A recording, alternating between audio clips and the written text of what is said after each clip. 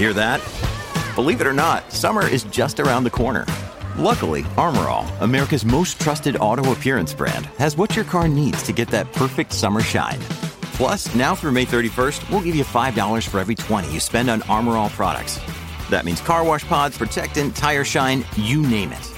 Find out how to get your $5 rebate at armorall.com. Armor All, less work, more clean. Terms apply.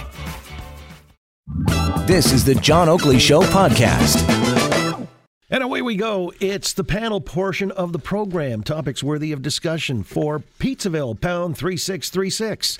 Joining us in the studio, Kevin Gaudet, president of Brightpoint Strategy, formerly with the Canadian Taxpayers Federation. Good afternoon, Kevin. Happy New Year, Johnny. A lovely new year for talk radio. Happy, joy. Elissa Freeman's with us, PR and pop culture media expert. How's Elissa? Oh, belated Happy New Year to you, John. Doing just fine, thank you. And to you and yourn. Andrew Cash is back with us, a former NDP MP for Davenport, co-founder of the Urban Worker Project. How's Andrew? I'm great. You are resplendent in your orange. There's no mistaking. You're wearing the team colors. I just thought you may want to look at some orange. Right. In case I lost a sense of who's representing what political stripe here. You've done Cadet sort of a washed out blue. What does that say? It matches my eyes, man. And I'm gray somewhere in the middle. You are. All right. Well, listen, there was no middle ground being struck by the vice president of General Motors. Had him on in the last half hour, David Patterson, in response to what Jerry Diaz was hoping to convince the folks at GM headquarters in Detroit earlier this afternoon. Jerry, of course, the head of Unifor, who's going to join us after the 6 o'clock news to explain how this all went down. But from Patterson's point of view for the company, didn't seem to be any type of conciliatory note struck insofar as saving the company, although he did offer up some goodies. And really, I want to give you a sense for where Mr. Patterson was coming from about 30 minutes ago. What we responded to today was a whole variety of different suggestions that were made by Mr. Diaz. We have great respect for him. But if the proposals don't economically wash, it's not something that you can really proceed with. We would love to fill that plant with electric vehicles and autonomous vehicles. We just don't have an available new product to be able to put in that plant. And when you do put a product in a plant, it costs an investment of somewhere between $500 million and $1 billion, and it takes about a year of planning to do that. All right. So in other words, reconfiguring the plant to build autonomous or electric vehicles, not negotiable. It's a done deal. They're moving on, but they're offering up a number of things, they say, as part of the transition: a significant lump sum retirement incentive payment, $20,000 car voucher for a retirement-eligible production employee. Health care coverage continues. A lump sum payment to assist their transition to new employment. They've got about 20 large employers, they say, in and around the GTA who would offer up to 5,000 jobs, he said, and other general benefits under the contract and the agreement as it exists with Unifor. But otherwise, this is a done deal, and they're moving on. Elissa, what do you make of it? Well, first of all, I have to say that the spokesperson was excellent. And from my perspective, when I media train such people, you hope that they have all the stats at hand and that they are empathetic and that they are informative and that they are believable. So I would say check, check, check. And especially if I was preparing somebody to talk to you, John, and I would say that this is somebody who doesn't pull punches and knows his stuff inside out, you better be prepared.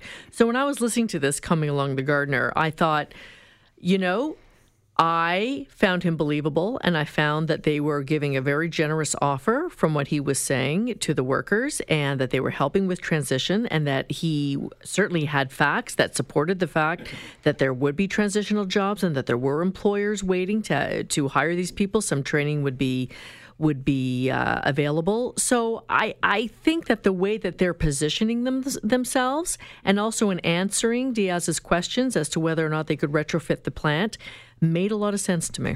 All right. Well, Andrew Cash, let me turn to you as a co-founder of the Urban Worker Project and a former NDP member. Mm-hmm. There are many, who obviously share a similar mindset there in the union ranks.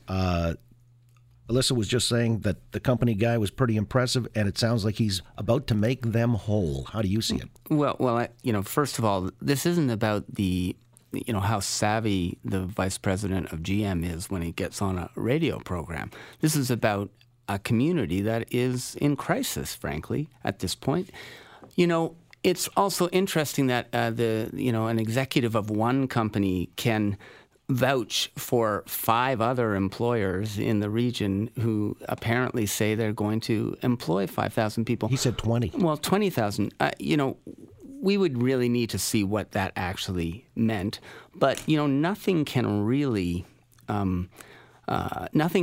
hide the fact that after Canadian taxpayers have helped General Motors in serious times of crises, they are moving to Mexico. That is not up for debate, and that is something that all Canadians need to really take seriously. We spend our money to keep these companies afloat, and there is something about corporate responsibility and a commitment to the community which, notwithstanding the slick performance of the VP of GM, I think it's lacking. Okay, well, and on that point, Kevin, let me turn to you, because Unifor has put out a tweet saying if GM expects Canadian consumers to remain loyal to GM, they need to be loyal to GM Canada workers and keep building vehicles in Oshawa. Are they wrong? Well, I think consumers are going to make a decision for themselves about whether or not they choose to buy certain products, including automobiles, based on the geography of production of that automobile. GM pointed out that they've got some other 23,000 employees across Canada. Speaking for myself, I buy the best car I can get for the best value, and I don't choose, speaking for myself, N equals 1 here. I don't really care. My first choice isn't where it was made. I'm not a made in Canada production thing. My iPhone sitting here isn't made in Canada, and yet we choose to buy those. It strikes me as slightly arbitrary.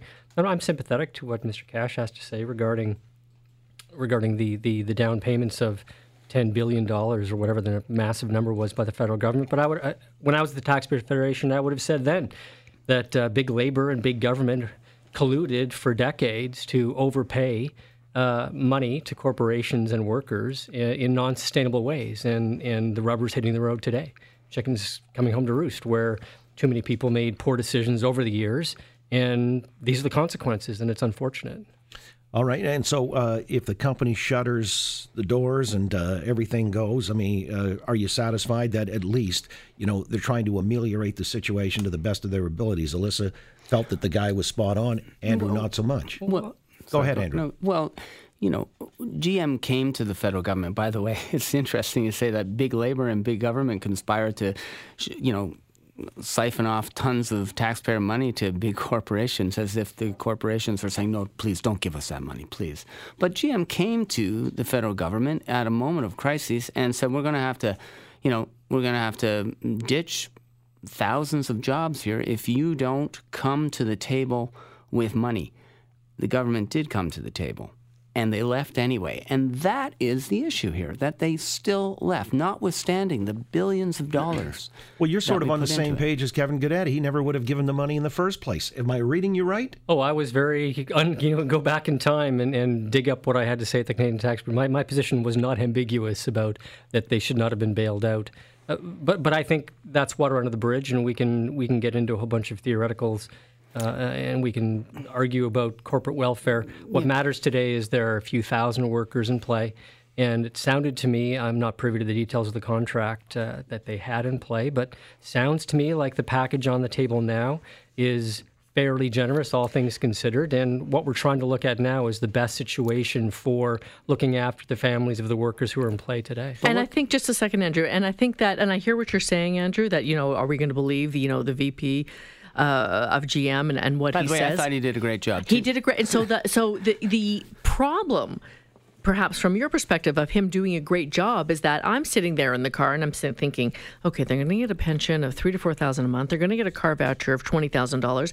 They're going to get a lump sum payout of $50,000. I have to say, when in these type of situations, it's he or she who wins the messaging wars sort of wins. So while we may feel for the workers, when you listen to this sort of messaging, and the first one out of the gate, and the one whose message that carries, then that's the one that will take the overriding public sentiment. So it's you really have to have a better messaging strategy. And so when you tweet that Canadians aren't going to buy GM cars that aren't made in Canada, I agree with Kevin. I mean, that is a weak message. I don't think that is pervasive at all, and I just thought that was a bit of a Hail Mary tweet. Above and beyond what we're talking about here, there's another element to this which I think is very disturbing, which is that our governments make these deals with major corporations and seem powerless when at least the spirit of the deals